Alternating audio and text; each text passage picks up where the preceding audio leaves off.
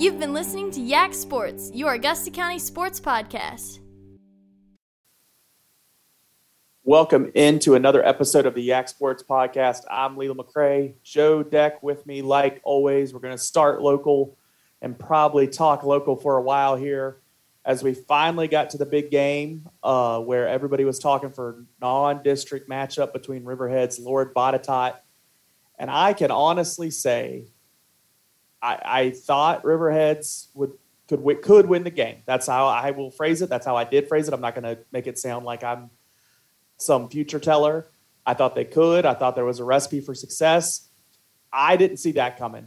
My recipe for success wasn't outscore them, go 62 points, go just light up the scoreboard, go score nearly every time you get the football. It was different than I expected, but awesome. The crowd was great, both sides. I mean, the first half was just a shootout, and it was great. It was fun. And but then to top that fun off with the Riverheads win kind of going away, I selfishly, homeristically loved it. Yeah. Look, I know Coach Casto was very happy after the game and reminded me that I said they were going to lose by 21 before the year started. And I just like to say, you're welcome. I know your guys wouldn't have made it this far and been able to do that without me pushing them, but just kidding. Lord knows every day before practice he's playing it for him. You know? Yeah, just kidding. just kidding. In all seriousness, I think it just kind of shows like the popular thing for other fans of other teams in this area is to say, well, if Riverheads didn't play in Class 1, then they wouldn't be winning all these state championships. And maybe they wouldn't be 5 in a row. Maybe. But they beat a team that is pretty good in Class 3. And maybe they won't be state championship game good this year, but they're still a pretty solid team in Class 3. And they went in there, and you said going away. That game was over in the third quarter. Lord Botetourt did not have an answer for Luke Bryant. Every time Luke Bryant got the ball and got to the corner, it was a first down. He had 17 carries for over 200 yards and 3 touchdowns.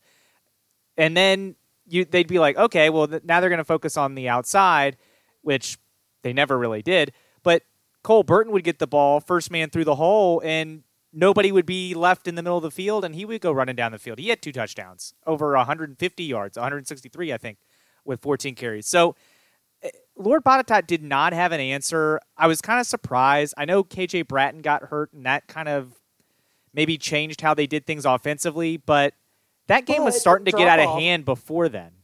The drop-off between quarterbacks was not grand. No. I agree. He's a good quarterback, good senior quarterback. You want that guy in your field doing good things. They were already switching in the backup quarterback nicely, the sophomore, who will be their starter next year moving forward. And they're both, he's good. Both good. And when people said, oh, well, the quarterback got hurt, that was it.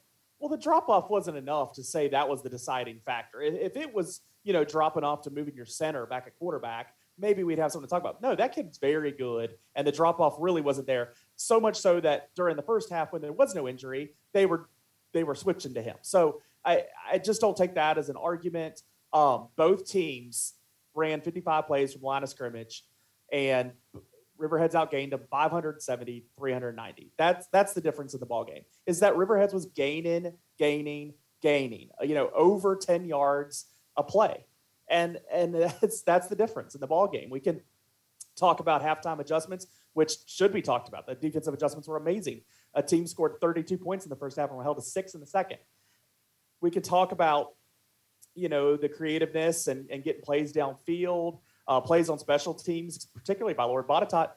No, just Riverheads just lined up and ran the football at them, just like Lord Botetourt knew they would, just like the film showed, and they got 10 yards a carry. They're not going to lose a game if they're running 10 yards a carry, and ever. That's just the Riverheads way. That's them doing what they want to do.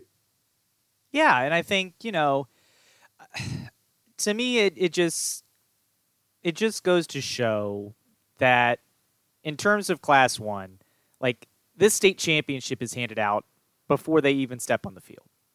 And I know you get nervous when I say that, and I'm sure Coach Casto doesn't love it, but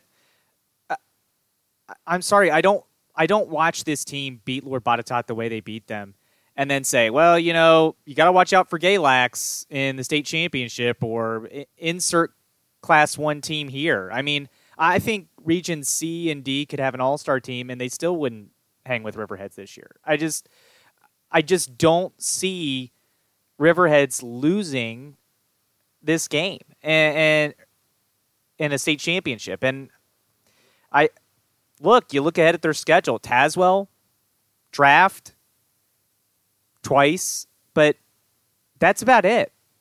Nobody else on this schedule has a chance. And I'm not even sure, no disrespect to Stewart's Draft or Tazewell, I'm not even sure how much of a chance they have. So I don't like Riverheads to lose any games on this schedule, and it goes to show, Coach Casto's got one of the nation's longest win streaks. That VHSL record is very much in grasp now, and I would be shocked if they don't get there.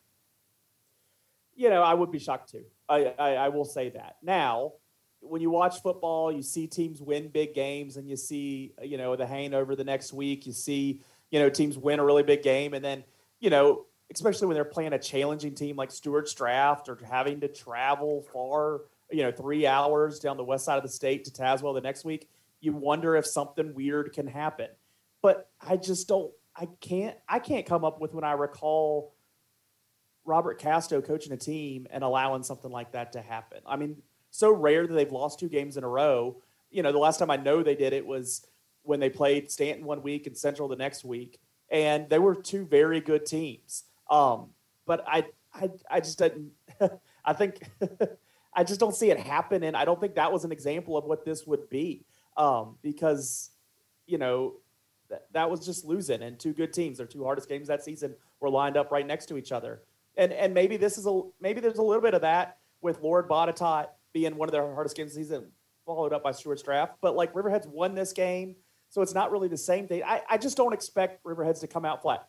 If Stewart's Draft wins this week, I'm sure a lot of people will put that out there. But Stewart's Draft and Riverheads are rivals that play close games year in, year out. Coach Floyd knows how to attack Riverheads. It's execution if that can get done. But the same case, Riverheads knows how to attack Stewart's Draft. I don't know. I'm obviously not going to predict Stewart's Draft to win this week or anything. I'm just saying that's what you watch out for.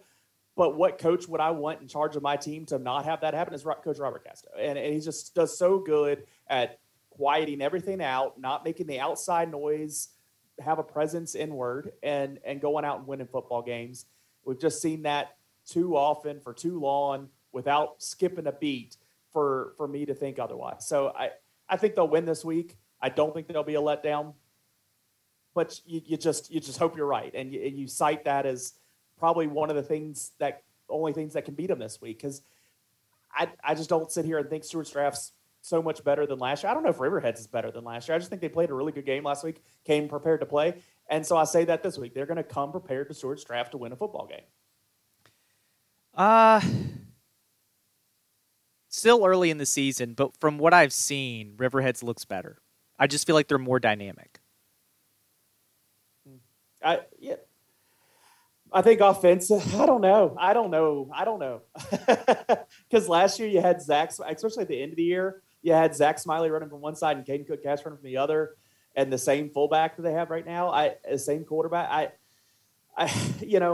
Better. I don't know. I don't know if their defense is any better. I liked how their defense was playing last year. And there's a half of football last week that wasn't defensively superior.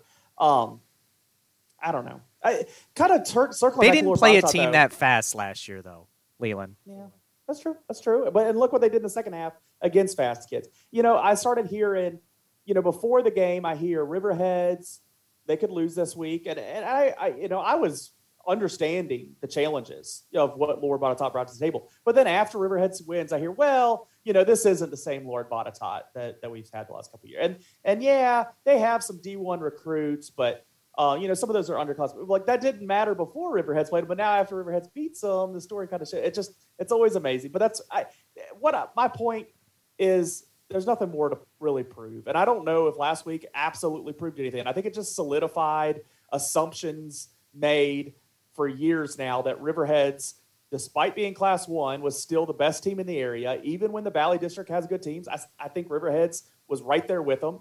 I always thought they were better, but I understand the argument. But there's no reason to just automatically put them below anybody in this area, especially this year with it. No one else is up there. I mean, so I think it solidifies what they have done. You know, he's not writing new lines. You know, when he retires, when he goes into a Hall of Fame, the lines are already written. It's just the numbers within those lines change now. Is it 5 straight state championships? Is it 6, 7 more, in a row? It's 8 now. How high does that grow before he gets done? You know, he wins against teams at any level he plays. You know, he already had a great record against Class 3 teams. I said that in a pregame when we called it on radio. I think it's 21-5 against Class 3 teams. It's 22-5 or something like that now. Whatever the number was. There's nothing more to really say. It's been said. The scoreboard on Friday said it. Lord Botetourt come back down to Riverheads next year. They'll come with a good team next year. They might knock off Riverheads next year, but right now they won. They continue on. They continue this win streak. And, I'm excited to see where it can go because this was the biggest hurdle in my mind when the schedule was put out, when the teams they were going to play was put out. And so that's past the biggest hurdle. They still got to take care of business. None of these rest of the games are won yet. They got to go play them. They got to avoid the injury bug. You got to avoid any bugs out there. And so we'll see what happens. You talked about the state winning streak. The official one in the VHSL rulebook says it's 45. That's within reach by the end of the regular season. But there's a 52-game win streak with Phoebus talked about, so I don't know why there's a difference. VHSL reference talks about that. There's newspaper articles from back when it was set that talk about 52 games. I don't know what the difference is, but both of those are in danger because the 45 was within the regular season and 52 would be like the beginning of next season. So both of those are within the same kind of target here because they just played the hardest team that they'll play in the regular season and the playoffs. Yep. Waynesboro, they put on a show Friday night, too. They beat Fort Defiance 43-21. That score was 35-0 at halftime, and Waynesboro kind of called off the Dogs. Ryan Barber, 4 touchdowns, all 50-plus yards. And this is kind of the offensive explosion, Leland, that I'm not sure you or I were expecting. We thought Waynesboro would win this game. I think both of us felt it would be close. Waynesboro came out and just blew the doors off Fort Defiance. Yeah. And I didn't see 35-0. No, I didn't. No, I think for me, Fort Defiance is probably, it's not. Let's get the bad news out of the way first. Fort Defiance probably not going to win a game this year. Good news, Waynesboro might win a few more games than I was giving them credit for at the start of the season. And this is a team that it appears, when healthy, can be a super dangerous team. I think they're dangerous to play anybody. I think now, the rest of the way, I think they already faced Riverheads and Stuarts Draft. So, yes. But the rest of the way, they're dangerous against anybody, including all those Valley District teams. They didn't have their quarterback. They didn't have the quarterback I like so much, Blake Jones, I believe is his name. They didn't have him. They had the backup in there, Wyatt Harrison. He did a great job filling in, leading that offense. But they had enough of the pieces to get it done against Fort Defiance. That was my only hesitation about that game was just who was playing. So enough of them were that was the first home win since 2017. I like that. That Barber is a game-changing player. He's going to be an all-district type player there, deserves to be. Ran 3 touchdowns in for 50 out, and then had a interception return for 50 out. That's those 4 50-plus that you mentioned. I thought that was going to be like a 28-7 game, something like that. Win and not by the skin of their teeth, but win if they're fully healthy, and then just to come out not fully healthy and still blast them 35-0 first half. Love it. So the 43-21 final makes me happy. It's the most points they've scored in a while. I love it. So I just like these teams improving. I say I love it. It's in the face of Fort Defiance there. I don't love that. I keep hearing how young Fort is, and when you look at their roster, you look at who's playing, there's accuracy to that. There's not a lot of juniors on the field. You got a couple seniors, very few juniors, and then a bunch of sophomores. Okay. But why do I just not feel like in 2 years it's going to be so much better? I'd like to see a little more fight in them. You're going to have to see growth from this point to the end of the year. And the growth is going to be measured in how little you lose by, not wins, because there's just not a lot out there. I was hoping for their sake that Stanton game would be real competitive or something like that, and Stanton's only looked good. Yeah, speaking of Stanton, they beat Page 29-15. Page, one of those teams that got a lot of press in the beginning of the year. I think we know maybe Page not as good as we thought, but Stanton better than we thought. Let's give Stanton credit. Darby, 2 first-half touchdowns. You and I talked about in the pregame, it would be important for Darby to build off the success he had the week before against Covington. He did that. He looked good. Yep. And that's great news for Stanton because their schedule is, admittedly going to get tougher as the season goes on. But Rockbridge is a team that hasn't looked great. I still don't know if I like Stanton to beat Rockbridge, but Rockbridge looks like a team that if they're not playing their A game and Darby is slinging the ball, well, that you can get in the fourth quarter and it can be a game and anything happens in high school football. I don't have much for Rockbridge. The game they won was a 14-6 game against Perry McClure, where I watched every snap of that game. They didn't impress me. And then they got their doors blown off by Western Albemarle, which expected. Yeah. But I'm giving Stanton a chance. I'm giving him a chance. And the best thing for Stanton to do is just stay in that ball game. Stay in that ball game. It might start to be a shootout because we know what Rockbridge likes to do offensively and get that ball downfield. But I think, Stanton has shown they're capable of putting up these points. Those 2 first-half touchdowns were what I like to see is DeQuante Scott getting involved, the guy that was taking the snaps when Darby wasn't. I like him catching the ball. I like how he's helping the team. So I like that. And then getting McKenzie the ball and running the ball well. He got the fourth quarter touchdowns. I like that too. So I think if Rockbridge starts scoring, Stanton can keep up, and I just hope that can happen. What I'm really hoping is Stanton's defense can do what they did a week ago and really show up early and have an impact on that football game and make Rockbridge scared early and control them and keep them to under 2 or 3 score, keep them under 20 points. And I think that's their recipe is try to keep Rockbridge down and then and make sure you're scoring just in case that isn't quite what happens. And I think we've seen the pieces capable to do that. And we were worried about Stanton this year. I think I said in our pregame preview show, that was the team I was most worried about because I thought it's time to see some progress, and I think that's early signs of it right here. This doesn't right the ship. I don't think everything's rosy, but what better can you start? You blew the doors off Covington. You took care of Page County, who was seemingly overrated. And you've done what you can do. I mean, 2-0 is 2-0. So you've done all you can do. So I think this is an opportunity for them to get a win.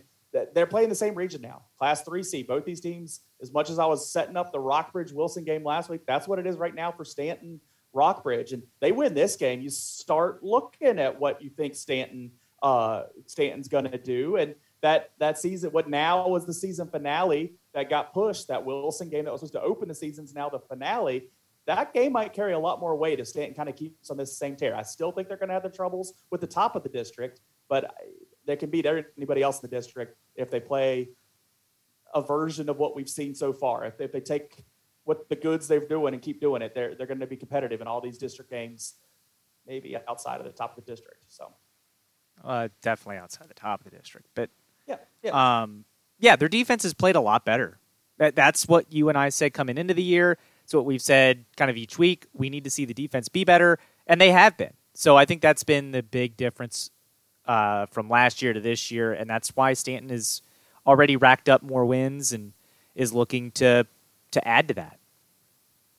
Yeah, I'm excited for Coach Phillips finally knocking a couple wins on there. So I don't have much for the Valley District stuff here. Unless you want to touch on any of it. I've been, I think we both kind of pushed Wilson ahead of TA. I think TA rebounded well from that Broadway game and beat Monticello well. So I think we'll see between what Monticello and what Wilson is. Broadway got the win against William Monroe. That's clearly sets Broadway ahead of Spotswood, who lost to William Monroe. It was good to see Harrisonburg win. That's kind of been that Valley District team that I thought could kind of take a shot at the Valley District title that we're not talking about. So I was happy they go up to Millbrook and get that win. It's a close win, but Millbrook generally a decent program. So I like that for Harrisonburg to kind of get on the right step there because I don't think anybody in the Valley District setting themselves apart. I really don't. I know people want to put TA up there.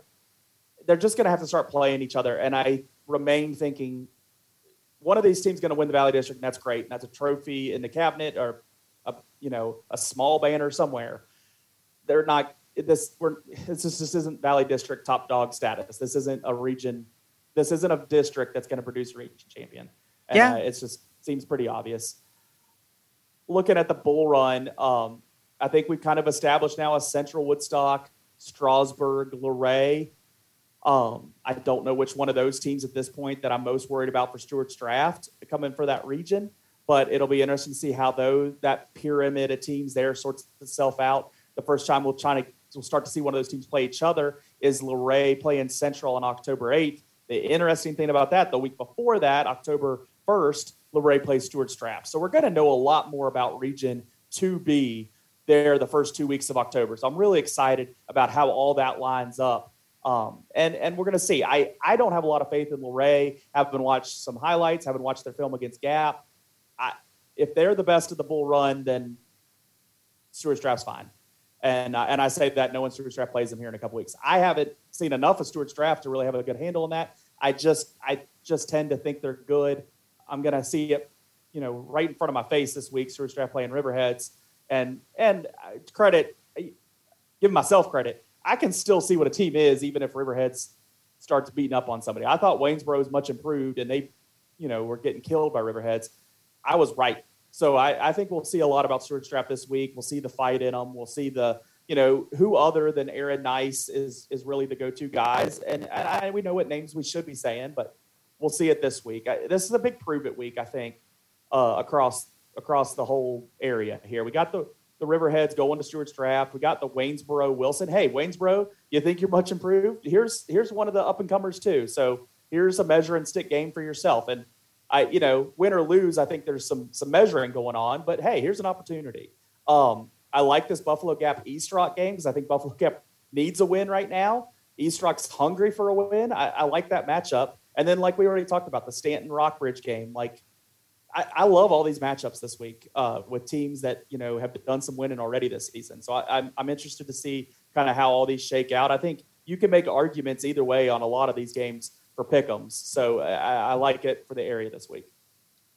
Going back to your Valley District point. Oh, all the way back there. Yeah. You said you didn't have anything, so I kept moving. Well, and then I wanted to jump in, but you kept freight training on, so I just didn't want to step on you. But that's what I do with high school football. To your point, I think the top 3 teams in the Shenandoah District, maybe the top 4 teams in the Shenandoah District. Well, no. Top 3 teams in the Shenandoah District, I think, would run the table in the Valley District. And I think the 4th place team would finish in the upper half of the Valley District. So, yeah, Wilson does. They're supposed to play Rockbridge. I'm sorry that matchup didn't happen. They would have beaten Rockbridge at Spotswood. I knew it was another Valley District team, but Spotswood's the other one. Spotswood's not good this year. Yeah, I think Wilson's good, and I know they've only got one game to show for it, but I just like the way they've come out in that one game.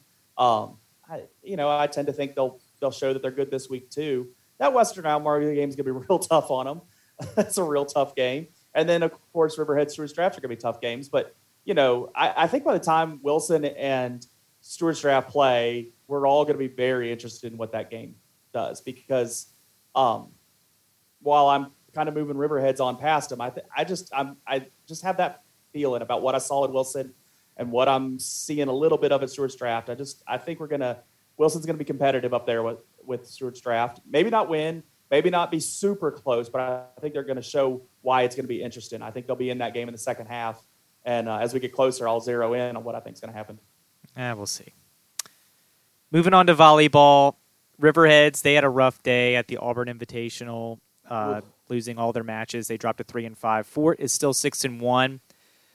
Gap, right up there though, 5-2. They did beat Nelson. They lost to Luray.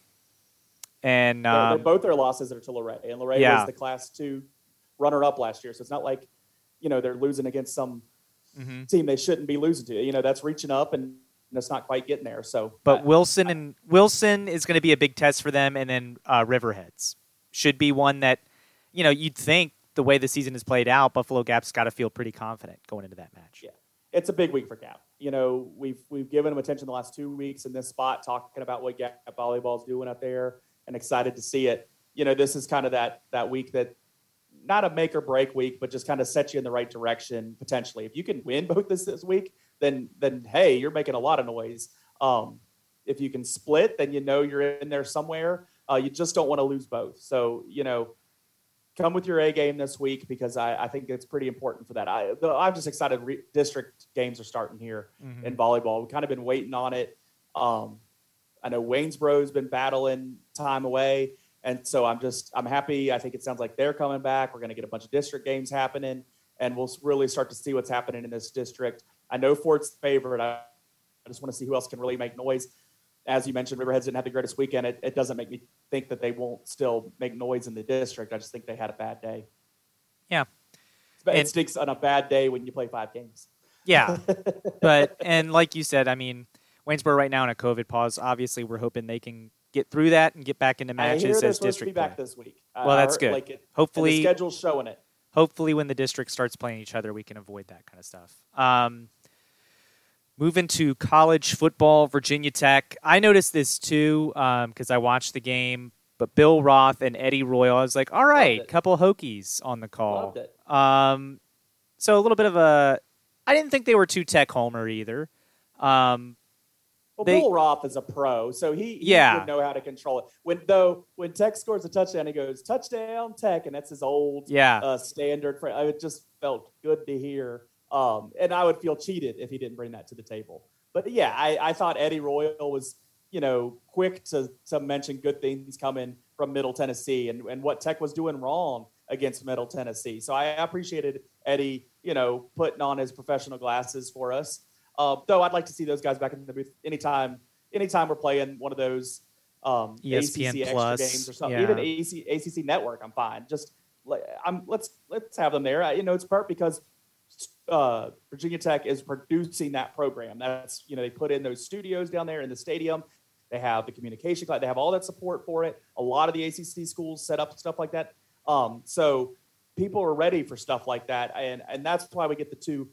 What you would think is homer broadcasters. But, yeah, I thought they did a great job, sounded great together. I think ACC Network and ESPN would be smart to put those two guys at any game because I think they'll do a good job on any game. Yeah, no, I agree. As for the game itself, it was a little bit dicey there at the start. But we talked about the highlight already. Yeah. I'm glad we won. It's just you kind of had to suffer through a half of frustration. And that's, the name of the book after Fuente gets done at Tech is going to be called Half of Frustration. So. Yeah, and, we're up to number 15 in the polls, which is good. But you got to come out ready to play. Don't lose to West Virginia. Cannot have that. Yeah, I am preparing myself. No. Because it's a hard place to go play. It's a hard place to go up there and play. I don't think West Virginia is that great. I just don't know how great we are either. I'm fine with the idea that if we were to lose, which I will not like, and I'll be mad about Saturday night if that's the case, at least it's not an ACC loss. So the game has a lot of juice because it's an old rivalry. There's, countless videos and memes and remembrance and clarification of song lyrics that go into this week with this rival.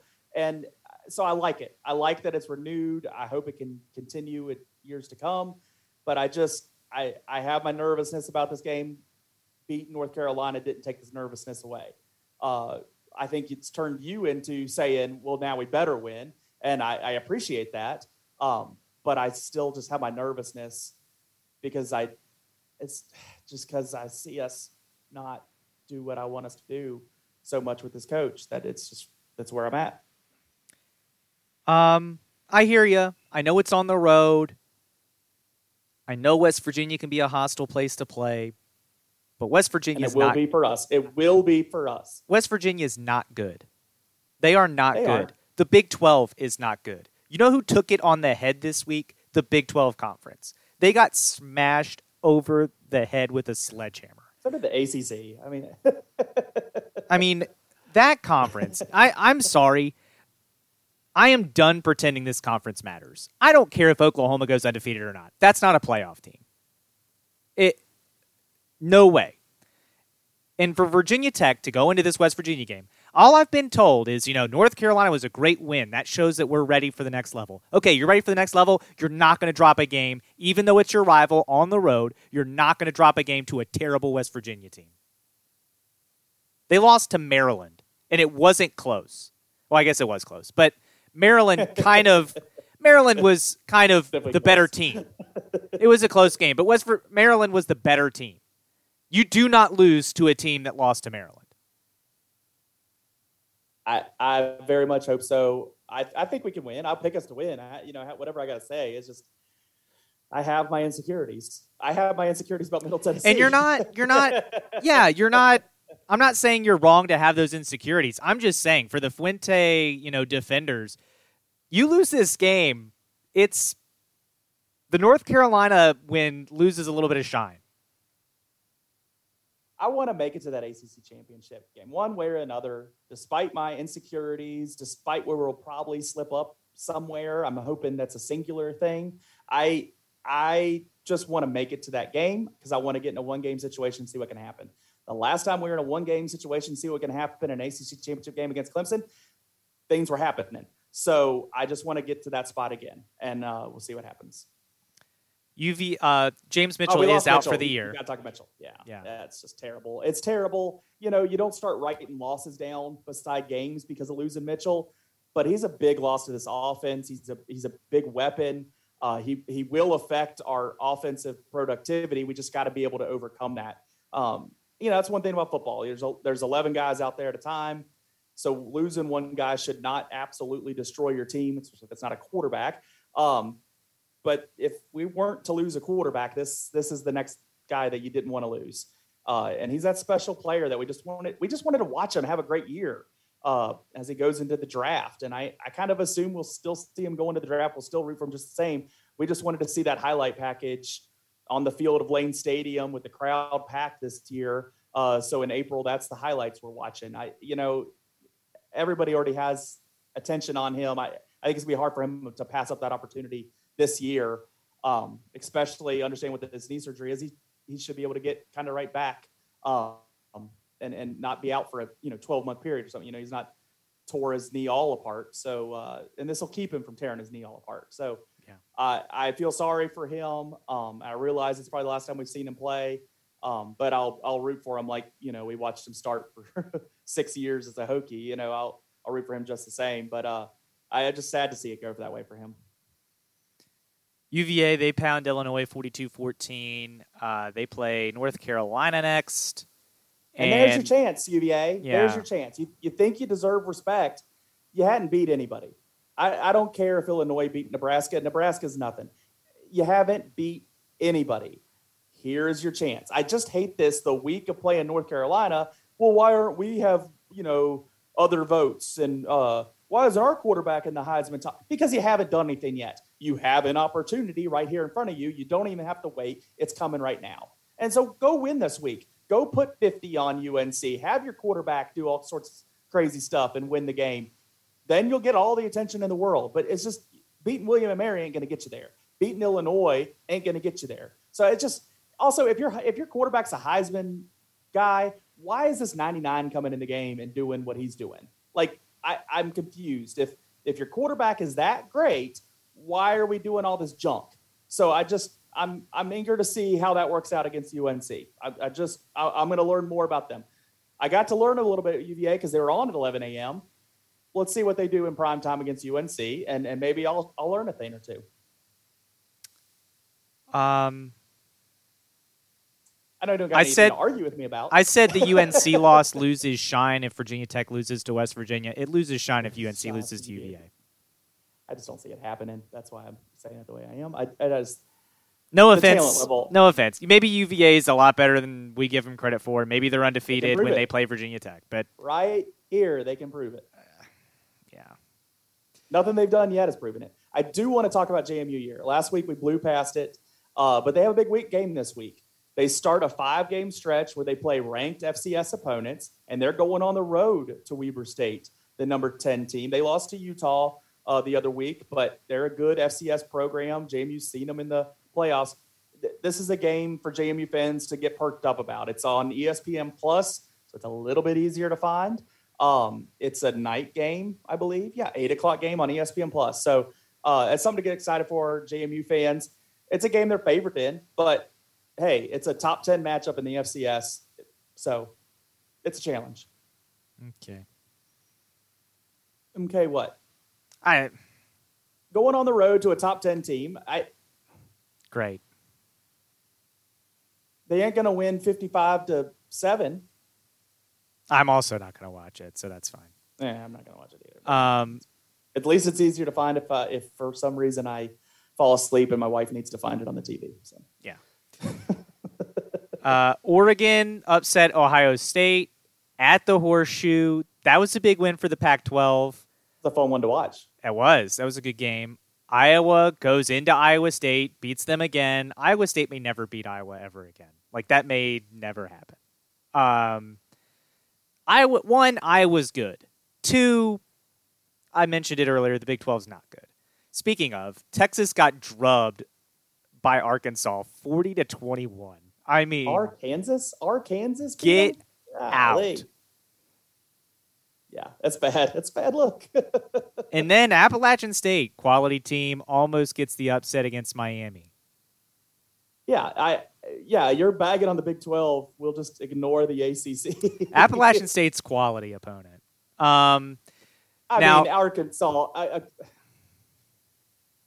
I'm not putting Appy State dead ahead of Arkansas. I mean, I think they could beat Arkansas. Notre Dame almost lost to Toledo. Man, Virginia Tech's schedule just looks worse and worse. Like, again, I kind of texted you, looking at this schedule, there's not a good team on it. Like, we kind of need to not lose. Yeah. I'm going to give us one because of who our coach is, but... Well, we've already beat UNC, so I think that's the one we needed that we've already given ourselves one because it'll happen somewhere. Notre Dame would be forgivable. The other ones... But that won't be an ACC loss. So. Yeah, the other ones you kind of need to win. Florida State. What a way to lose. That coach hasn't been there. That coach has not been there very long. He's just waking up at this job, and that's a bad one. And know why? I know it's bad because we've been through this. They're gonna. There's no way he survives this year. I wouldn't think, but it's in like a second year.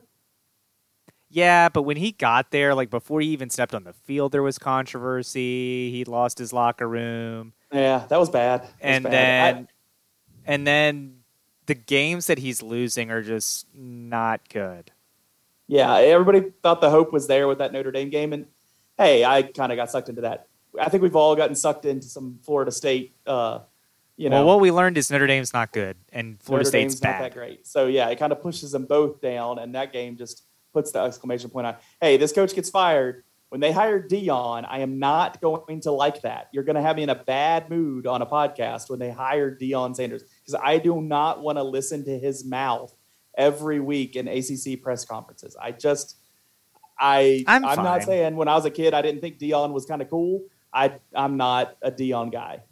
I'm fine with it. I hope they do. I don't think he's going to be a good ACC coach. You want to get him Mike Leach. You want Mike Leach in Florida State. I want Dion to be the head coach at Florida State because I think it means Virginia Tech will still be better than Florida State. So I'm all for it. I don't want him to hire somebody good. So as long as they don't hire Tony Bennett, USC fired their coach after they got upset by Stanford, but that's kind of the secondary story for me. The primary story is USC's kicker was ejected on the opening kickoff for targeting. Oh, yeah, I did see that. That was awesome and hilarious. I think the firing of the coach might be the bigger story. No. But, yeah, that was something you don't see every day. The secondary. Kicker, making it happen. Clay Helton should have been fired last year. COVID protocols saved his job. It's been a long time coming. He took over for Sarkisian when Sarkisian had to be let go quickly. Stuff. Yeah. And Sarkisian was hired after Lane Kiffin was fired on the tarmac. It's just been chaos out there at USC. And for a program like USC that can suck you in so easily, it reminds me of Miami. It reminds me of what Miami's been. Even Miami hasn't been as tumultuous with the coaches as this. They just suck you in, making you think they're going to be good or can do something, and then they just aren't. And so they're still kind of rebuilding here. I don't know who I think gets that job that would make me think good things will happen. I know people are talking about Urban Meyer. Urban Meyer's not going to bolt quite this quick. What are they? James Franklin from Penn State. Nope. He doesn't like hearing those rumors this week when he has game day coming to his place. Who do you got? Eric Bieniemy is the one I hear. Okay. Illinois' coach? No, the Chiefs offensive coordinator. Oh, my bad. I mixed up names. Oh, yeah. They're going to have to do that now. Because he's USC's, or he went to USC. Yeah. They're not going to be able to wait on him because he's probably going to be coaching deep into January, if not February. They're going to have to pull him away now if that's the case. Their interim coach probably rides out the year. Yep. It's like the Super Bowl now is pushed a week so that you have recruiting window in December and you have that big recruiting day in February that we've kind of always had. Both of those now take place ahead of the Super Bowl. So if you're okay with not having a head coach to recruit your players until after that, okay.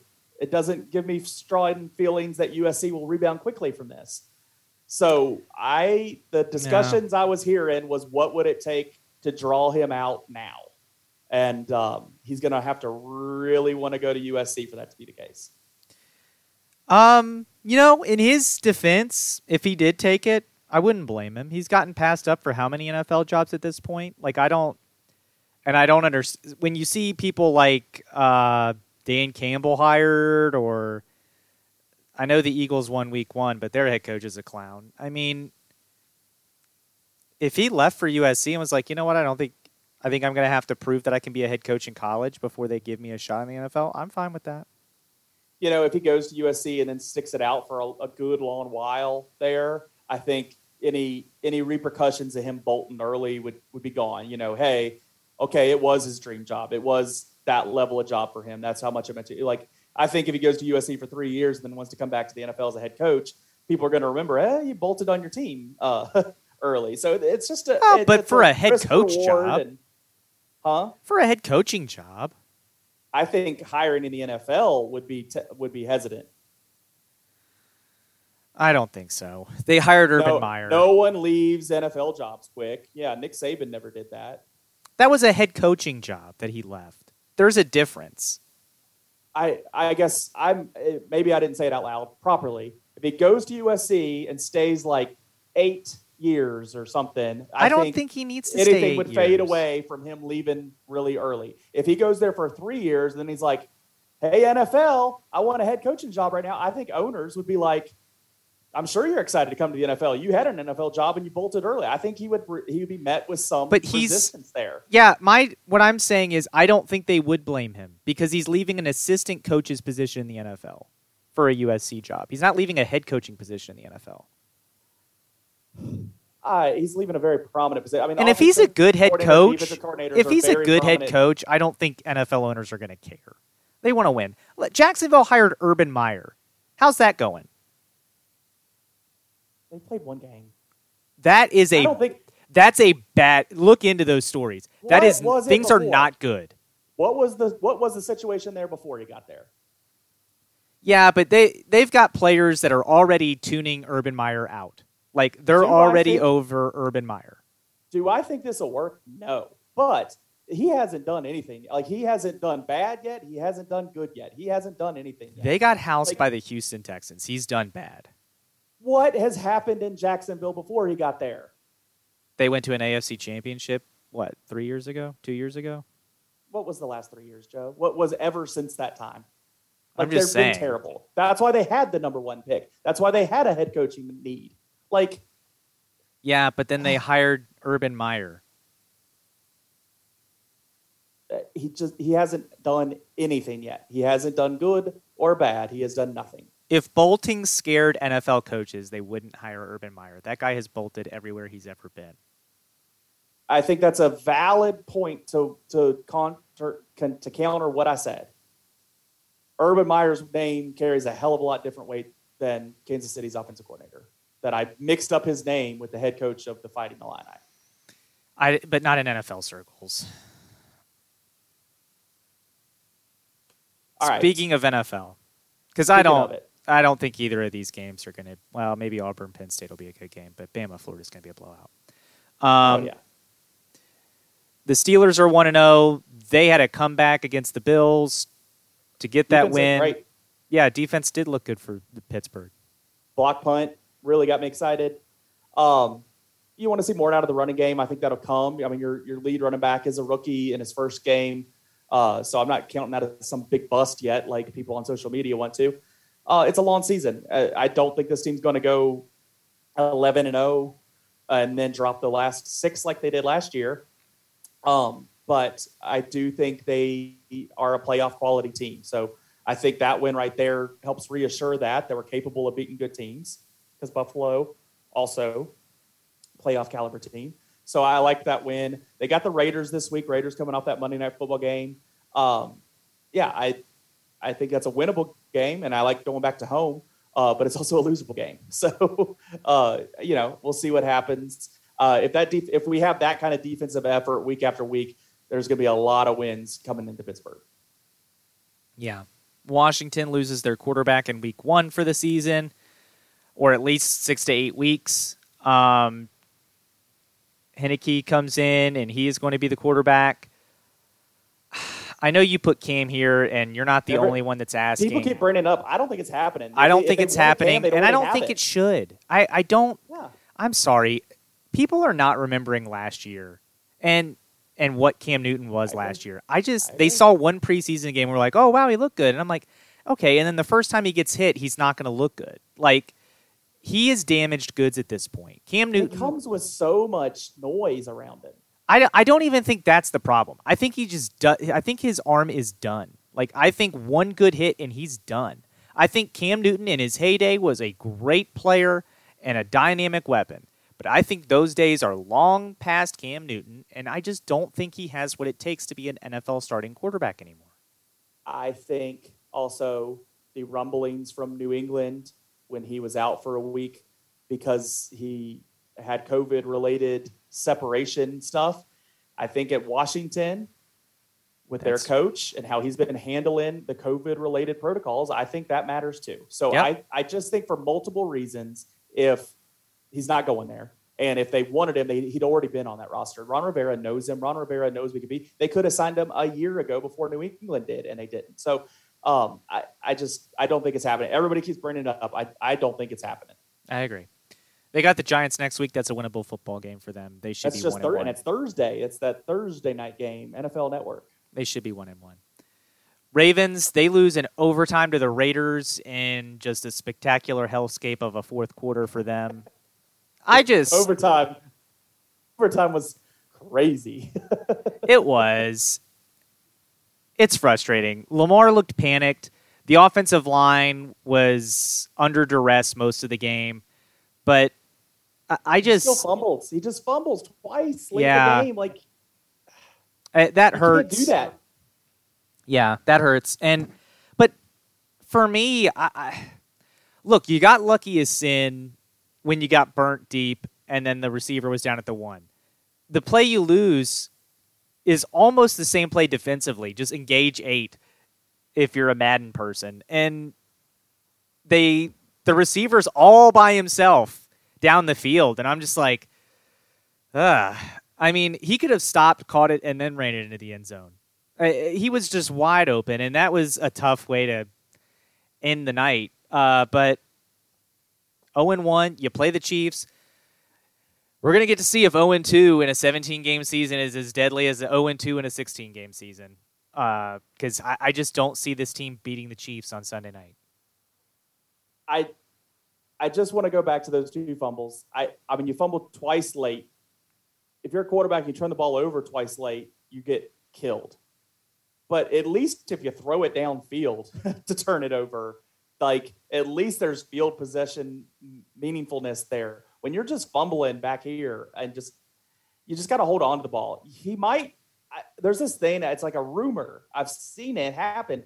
They like tuck that football into themselves, so it's not as easy to get knocked out, not continually adjusting and having it out here and then bringing it in. You just think he could just kind of keep it tight or just choose to slide where needed. I know. I know the last fumble was in the pocket. Yeah. But the other one late wasn't. I know.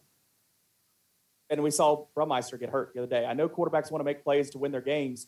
It matters for you to play the next play. Like, that's a big piece of the puzzle as a quarterback. You got to do what is best for your team overall. And sometimes in the moment that is just sliding.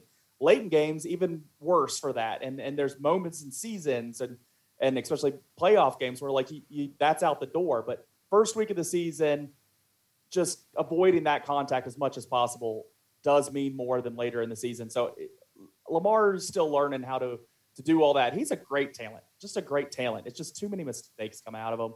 And I'm usually the one that's more positive about him than you are, so I don't need to pile on the negative here. But I just those two fumbles bad. Yeah, I wouldn't pick the Ravens against the Chiefs this week, but it's a home game.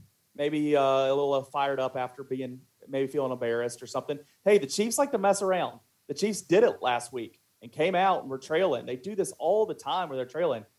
You just expect it to bite them in the butt at some point. You wonder if this is a week that can happen. I wouldn't pick it that way. No, they're gonna beat the Ravens. Any other NFL headlines that you want to talk about? Tyrod looked good. Sticks out. I like Tyrod. I like that he got the win. I like that. I thought Aaron Rodgers looked terrible, and I think after the offseason, he kind of deserves it a little bit. I think he's just kind of been talking too much, and it'll get back. This isn't the Packers season's over after that one game, and Aaron Rodgers is just done right now. No, that's not what it is. It's just it was a bad week. I think it was a little bit of karma for him, but he'll get it back on track. The guys in the locker room around him aren't giving up on him or done with him. Maybe Love doesn't like him very much, but the rest of the guys, they'll be fine. So it's just 1 week, but they'll be on Monday Night Football next week. So I bet you they look a lot better next week. Yeah, against the Lions. They'll be fine. All right, let's get out of here, and let's just get to the D block.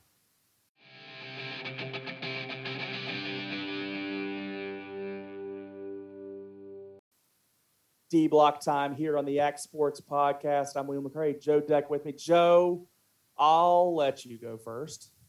Okay, well, what's been dominating my life is a show on Netflix called F1 Drive to Survive. In fact, it's what I was watching when I got the email to start this little podcast tonight. I am in the middle of the final season that's on Netflix now. I have powered through the first two. So there's 3 seasons on Netflix. I'm in the middle of season 3 right now.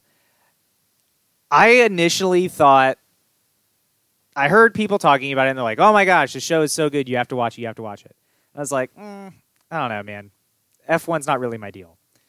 But you watch it, there's a ton of, bickering and politics involved, and I've kind of gotten into it. I haven't watched an F1 race. I don't know if I'll be that into it to the point where I'll watch an F1 race from start to finish, but the show is interesting. There's a lot going on. You got the teams and the infighting between the teams and the 2 drivers for each team that fight. You've got the teams that fight each other, and it's a super interesting show, and I highly recommend it, especially if you're into sports documentaries. It is up there in terms of my sports documentaries that I've seen. Interesting. A little documentary going on. It'll probably come up in the next couple weeks. It just started tonight. It's not what's dominating my life, but I was watching it when I sent the email to come on here. Was the Mets 30 for 30, the 85 Mets or 80s Mets story, and it's already awesome. I watched first half of part 1, and it's awesome. All right, so what's dominating my life? The Monday Night Football coverage. We talked about the game. The coverage made a lot of news this week because in addition to Louis Riddick and Brian Greasy and Steve Levy, the crew that got put together last year, and they're back at it this year.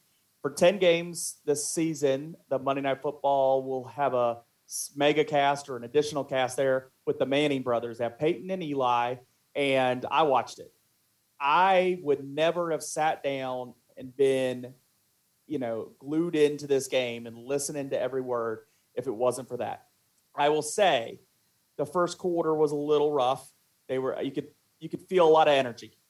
Peyton can bring a lot of energy to something, and he's so excited. I mean, he obviously knows everything he's talking about and everything like that, but sometimes he can get he wants to do it all, and he kind of was doing a lot at the beginning, and him and his brother both, and then it settled in to what I think was a really interesting way to watch a football game.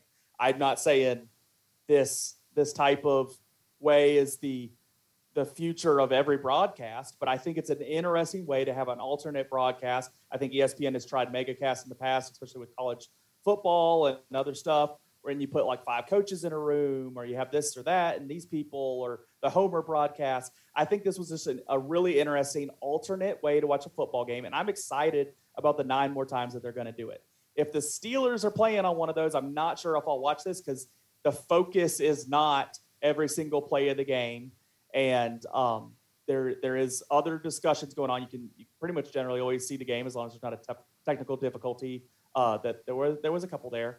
But if you just want kind of a more laid back approach to this, you're okay with hearing some stories that aren't happening during this game, or not necessarily with people involved in that game, I think is a really interesting way to watch it, because then there is a lot of plays where Eli and Peyton dig into what the defense is showing, what the quarterback is adjusting, why he's adjusting, why he did what he did, immediately knowing who kind of failed there. And a lot of that is what the color commentary normally does in a booth. They can read that stuff. And that's why people like Tony Romo, because he's doing a little more of that predicting stuff and, that deep film analyzation coming out. Peyton's probably better at that than even Tony Romo. But this dynamic of kind of a laid-back couch setting, there's production issues. At one point, you're hearing the producer talk. There's multiple times they're going to commercial break and somebody's just talking. But I still found it very interesting, a very fun way to watch the game. All the guests did well. Charles Barkley during the first quarter, Ray Lewis during the second quarter. They had Russell Wilson during the fourth quarter. I forget who was in the third quarter, but all of those people did well, and people started citing how those people were doing well for themselves, especially Russell Wilson. They said Russell Wilson's going to be the next guy in the booth. I enjoyed it, and I just thought it was cool. There was one of my favorite lines, and I tweeted it to Patrick Height. He was talking about to Ray Lewis. Peyton, and that's how Peyton is, self-deprecating, giving all, especially someone like Ray Lewis there, a lot of credit for what that defense was able to do in their battles with each other. And Ray Lewis was feeding it right back. But he said, yeah, y'all had us figured out. He said, I had better timing with Ed Reed than I did Marvin Harrison. I just hit Ed Reed right in stride. And I cracked up at that. And there was more lines like that. There was Eli cutting on Peyton. I just don't. I thought it was interesting. I know on Twitter you immediately see people saying, I don't like this, or this is what's wrong with it. Then go watch the main broadcast, and that's right there. And the ratings for ESPN2 with these guys was not spectacular. I think it'll be a little bit better coming up because people will hear about it, and I think it was a good product. But I love it as an alternate way to watch a football game. I think at some point we'll start talking about how this maybe broadens what the color commentators are doing during normal broadcasts, but I don't think it's just going to completely change it. I think it's going to give a little more variance or stretch color commentators a little bit more in the long run, but that's not immediate. And I think this will carry on. It'll get better, and then people will start trying to copy it in some way. But for now, I like it the way it is. So. All right. I didn't watch any of it, so I don't know. I wasn't going to recommend you. I know I told you I was watching it. I didn't tell you to go over there for the reason of they're not focused every single play of the game on what's going on in that game. I don't mind that necessarily. You don't want to watch that. Yeah, I don't mind that necessarily, but like you said, when your team's playing, you're kind of more plugged in. Yeah. Yep. What do you know that we need to know? Like if the Steelers play in the Super Bowl, I'm not going to Super Bowl party. Like I'm going to be focused. That's ridiculous. That's ridiculous. All right, I'll stick with mine. What I know that you need to know, and I got 2 of them. MLB All-Star Game for 2023 is back in Seattle. They hosted it back in 2001. And, Joe, I think you can tell me a little bit about that game. Yeah, Cal Ripken had a pretty good game. It was his last All-Star game. The real story here is that MLB continues their crusade against the Baltimore Orioles because, once again, Camden Yards gets passed over because we're in the middle of a lawsuit with the Washington Nationals, even though Major League Baseball won't admit that's why. Well, I think I just thought it brought up memories going back to Seattle, and it also makes me feel old because that Yep. was 20 years ago, and I was like, oh man, I don't remember it like it's that long ago. But then when you start remembering the details of Cal Ripken's last game, so I was like, yeah, that was a bit ago. So it's interesting. I kind of grew up. I was not a Seattle Mariners fan from the very beginning, but I was a big Ken Griffey Jr. fan as soon as I knew what baseball was. So I very much followed Seattle and rooted for them. And as a team, they're kind of my second team, but they had my favorite player. So I always did follow Seattle. And that was kind of coming out the back end of it because I was not as much a Seattle fan when Griffey wasn't there, but I still thought it was cool when they had the new stadium and then they got that All-Star game. So I think it's cool that they're going back. But yeah, it would be nice to see another one in Baltimore before too long here. Well, better hope for a different commissioner. Well, I already hope for that. Samesies. All right. You got something else, or I do have something else if you want to do your thing. Tyler or do you want to Nickel, save that for the end? Okay, go ahead. We've already said it. Tyler Nickel, Tuesday, or today's Tuesday, Wednesday at 2:45. He will, in the afternoon, he'll be announcing his college decision. So if you're listening to this podcast, first day it comes out, hey, 2:45, there's something to see. I know TV3 is going to have a live feed of it, so that's pretty interesting. You're going to see a retweet from this podcast after it's announced because we're very interested. We've been talking about this, I think, since the podcast started of Tyler Nickel and where he should go to college. And I think it started with, hey, JMU should offer him right now, to, man, I hope he becomes a Hokie, to, man, UNC offered him. It's pretty big. And that's what the dynamic we saw in the last 2 weeks. 2 weeks ago, he was at Blacksburg when they played UNC, and he did the whole recruiting visit. And I think there was pictures of him inside the stadium for all that, and a big win for the Hokies. And then he was wearing the Tech uniforms that I thought he looked really good in. So that was good. And then now 2 weeks later, he's at UNC down at Chapel Hill, and he was putting on the UNC outfits, and I just didn't like that blue and how that looked on him. But I can't think it's a good sign that 2 days after he gets done with that trip, he's ready to make an announcement. I've still got my fingers crossed for the Hokies, but I recognize the weight that a North Carolina can pull for a big-time basketball player. So I'm hoping against that, and I'm hoping he wants to go, do something that's never been done at Virginia Tech. That's what I'm pulling for. So you're saying that TV3 is not going to be carrying a huge commitment for JMU?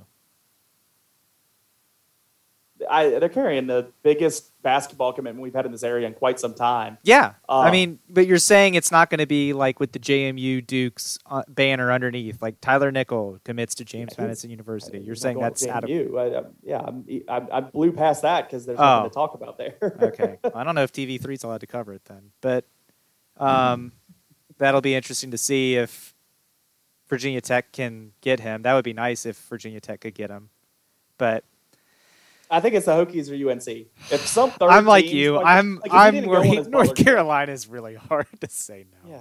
Yeah, I hate it. I hope he does. I hope he goes to Virginia Tech. That would be really cool. I just, if you're as good as you think you are, and I think he has every chance to be, and he wants to go to the NBA, Virginia Tech can put you there. I realize UNC has put a lot more there, but you can come to Virginia Tech and have Tyler Nickel, practice courts and stuff like that. I mean, they can be naming stuff. You have Michael Vick Hall down there. You can have a basketball hall that's the Tyler Nickel Hall. And we talked about what JMU should have offered that before they even offered him to come. So you could do that at Virginia Tech. You go down there and win. It's not like you're knocking Michael Jordan out the way. You're knocking Del Curry out the way. So that seems a lot more doable to me, to go there and be an absolute legend and own a place.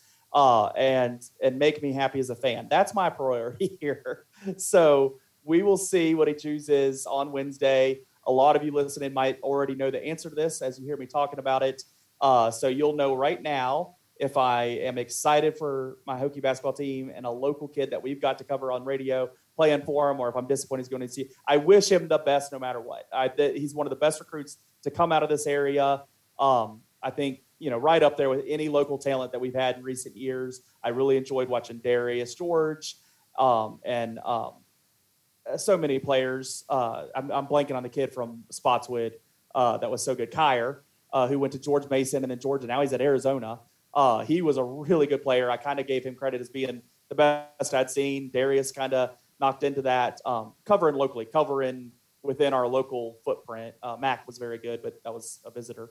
But yeah, he's getting better looks than anybody we've seen. So we'll see what happens. I'm hopeful for the Hokies. Yeah.